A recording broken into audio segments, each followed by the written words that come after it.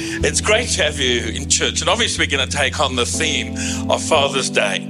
And I've got three gentlemen, I'm being generous, calling them gentlemen. Three gentlemen, no, they are, who are going to come up and just share an aspect of the God's heart and perhaps something from their own family and upbringing. And they're going to take a moment to introduce themselves, but it's Jackson, it's John, and it's Peter. And we so wanted to rebadge Jackson as James, because then I could say Peter, James and John are coming to speak to you. But anyway, they're going to lead off, and I think it is Jackson who's going to come and speak first. So give him a welcome.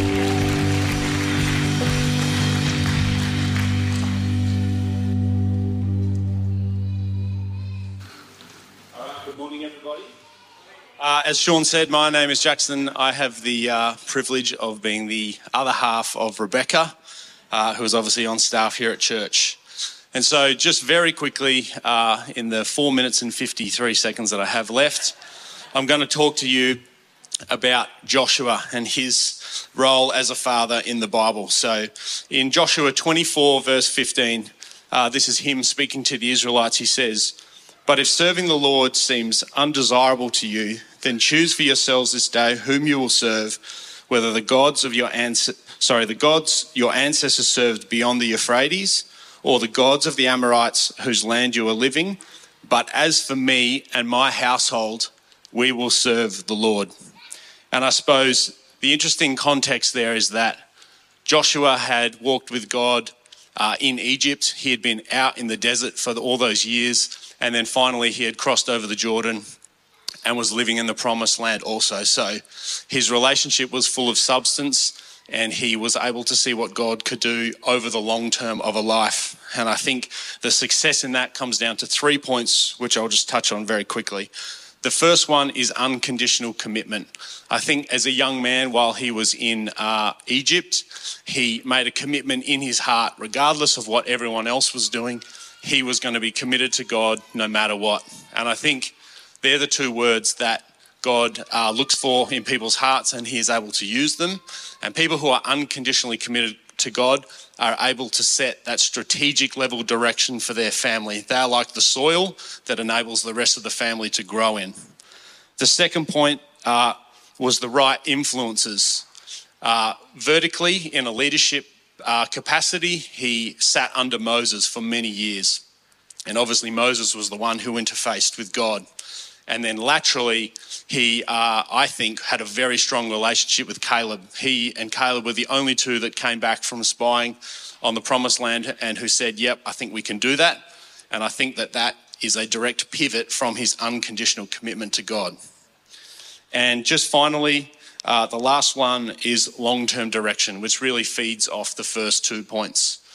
Colossians 3:2 says, "Set your mind on things above, not on things below." And whilst Colossians was written many years after Joshua had lived, I think that spirit really was with him. And he, anytime they encountered trouble, when they were at the Red Sea or when they were going into the promised land and there are all these giants, large different nations there, I think that he always elevated his thinking to align with God instead of letting it shrink back to the flesh and to the opinions of man around him.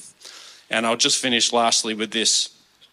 As a new father, I draw a lot of inspiration from Joshua because he was living proof of how influential a person can be if they are unconditionally committed to God and have the right people speaking into their life.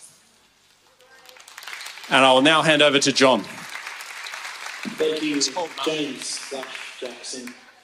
It's great to be with you this morning. My name is John, and along with my wife and 3 kids in that very nice photo at the back there, we have recently moved to Canberra from London, where we had been pastoring a church over there for 5 years, pioneered and pastored a church. And through an incredible series of events, this is the continuation of our journey of following God, which is always so exciting. And we're now very excited to be here with you in Canberra. I want to talk to you quickly about Joseph, Jesus' earthly father and the inspiration that I've taken from him in my role as a father, as a husband, and his example of humility, obedience, and unwavering faith is something that I've been really inspired by and has impacted the way that I think about being a husband and a father. The first area is that Joseph honored God and his family above his reputation. And I think it's so important in our lives today that we honor God above everything else. And we honor our family as well. Often as fathers, as husbands, we can be led by our own fears. We can be led by our own insecurities and our own egos. And in the world that we're living in, that's constantly changing. We have to be courageous enough to honor God and what he says to us. And what I love about Joseph is we know the story. It starts with the shock, Mary coming to him and telling him that she's pregnant. Now, we often read the Bible like we know the end of the story, but if you were Joseph in this story, you'd be pretty upset about this thing. And as he's thinking about it, he kind of falls asleep, which is a great way as a husband to meditate upon the Lord. And he has a dream. God speaks to him and confirms what Mary has said, but also gives him direction as to what he is supposed to do. And what I love about Joseph is that he obeys God, despite what this would mean for his reputation. So for me, I want to put God first in my life. And I want to honor my family as well above what other people might think about me, above what society might think about me. And I want to instill that into my children as well. We have to remain true to God's word in a world full of conflicting messages. I know as a father, I'm called to obey God's guidance and lead my family in righteousness. And I must also seek God's wisdom and have the courage to follow him and follow his will for my family, even when facing challenges. The second thing that Joseph inspired me about is he recognized the call on Mary's life and on Jesus's life. And we have to understand as fathers and even just as Christians that often God's purpose extends beyond our own understanding. We don't always understand exactly what God is wanting to do, but we have to trust in him. We have to be able to trust in him and recognize the calling that God has on us, on our wives and on our children, and release them into that. He understood that God's purpose extended beyond his own understanding. And this is something that I look to whenever I'm feeling unsure in my life.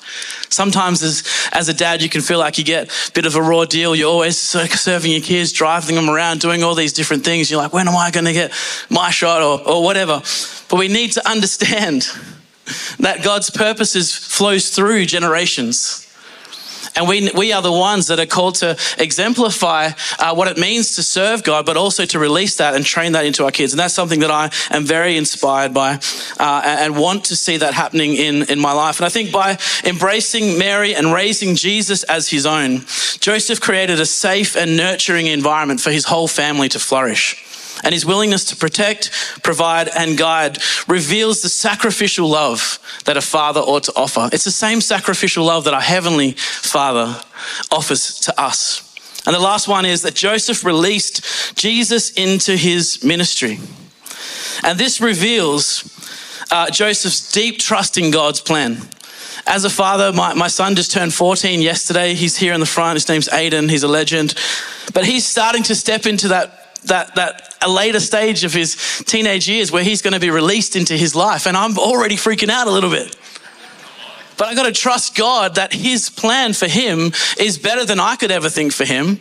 And I can't hinder him in any way. I've got to release him and push him into his destiny in God. And I think how hard it would have been for Joseph, because he would have been wondering, when's Jesus going to, do some cool stuff? Like, he was, No, he was conceived by the Holy Spirit. But anyway, when's he going to start? He would have been wondering all these different things. So I think it's incredible that Joseph released him into it. He taught him his trade. He taught him how to be a man. He taught him all the right things. And I think God would have spent a lot of time wondering which is the best person to entrust his son, Jesus, to on this earth. And Joseph didn't hinder. So as a father, I've got to make sure I don't hinder my children's destiny. I don't hinder the calling on anyone in my family based on my own insecurities, based on my own fears, based on my own maybe feeling of lack, but rather I need to release them and understand that my life is important of pushing them into their destiny. And in doing that, I also fulfill mine. As our kids get older, it can be harder to do, but I don't want to hold my kids back from the plan that God has for their life. That means I need to trust God all the more. And I think Joseph is a great example of someone who did that and inspires me in my life. And now I want to pass over to Peter, who's going to continue to share. Thank you very much.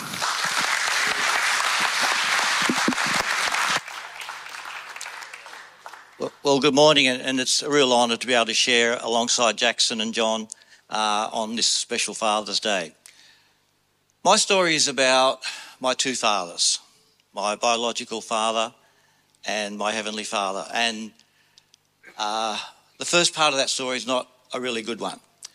And it was appreciated, Pastor Linda, touching on that for some of us here who've perhaps not had a great experience with their earthly father. So it took me a while to realise why there were no wedding photos as I was growing up in our household. And then it took a while to realise yet again that I was the cause of that, in that it was an unwanted pregnancy and a forced marriage. And so I must say my very first thought, one of my earliest thoughts as an infant in relating with my father is someone who didn't love me and someone who rejected me. Sadly, coupled with that was physical violence against my mother, which was frequent until she finally left him after 20 odd years of marriage. So it's kind of the Father's Day story does get better. So one thing I'm really grateful of is my mother, I have to say, because she stepped in to shape my character.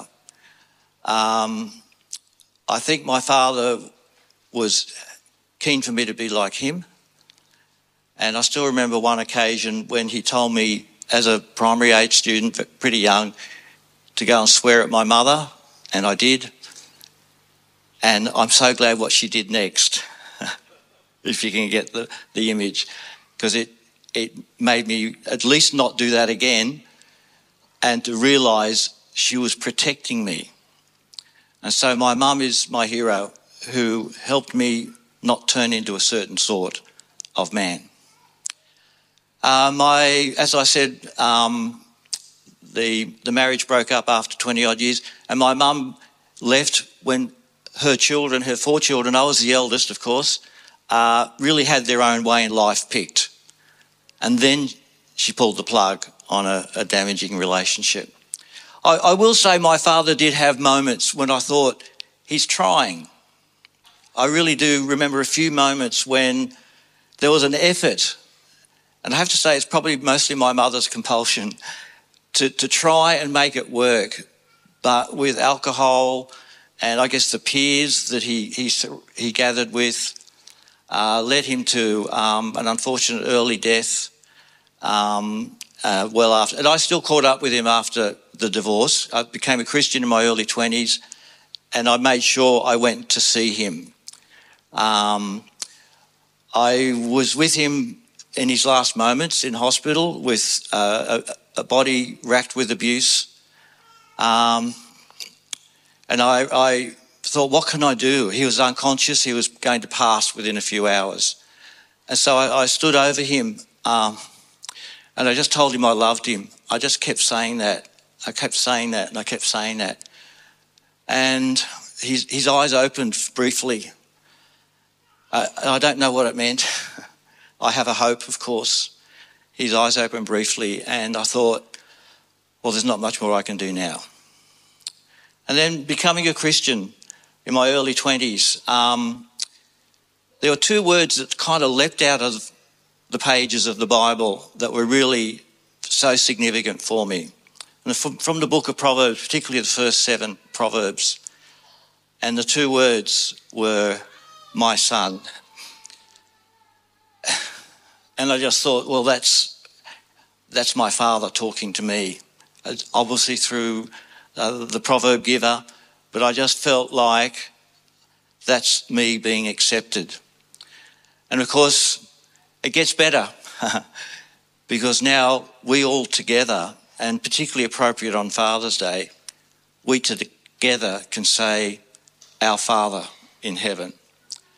So we are all together in the one family of someone who loves us more than we can possibly imagine, who will correct us when needed, that hound of heaven who will never cease chasing us, because I am his son and we are his children. Thank you so much.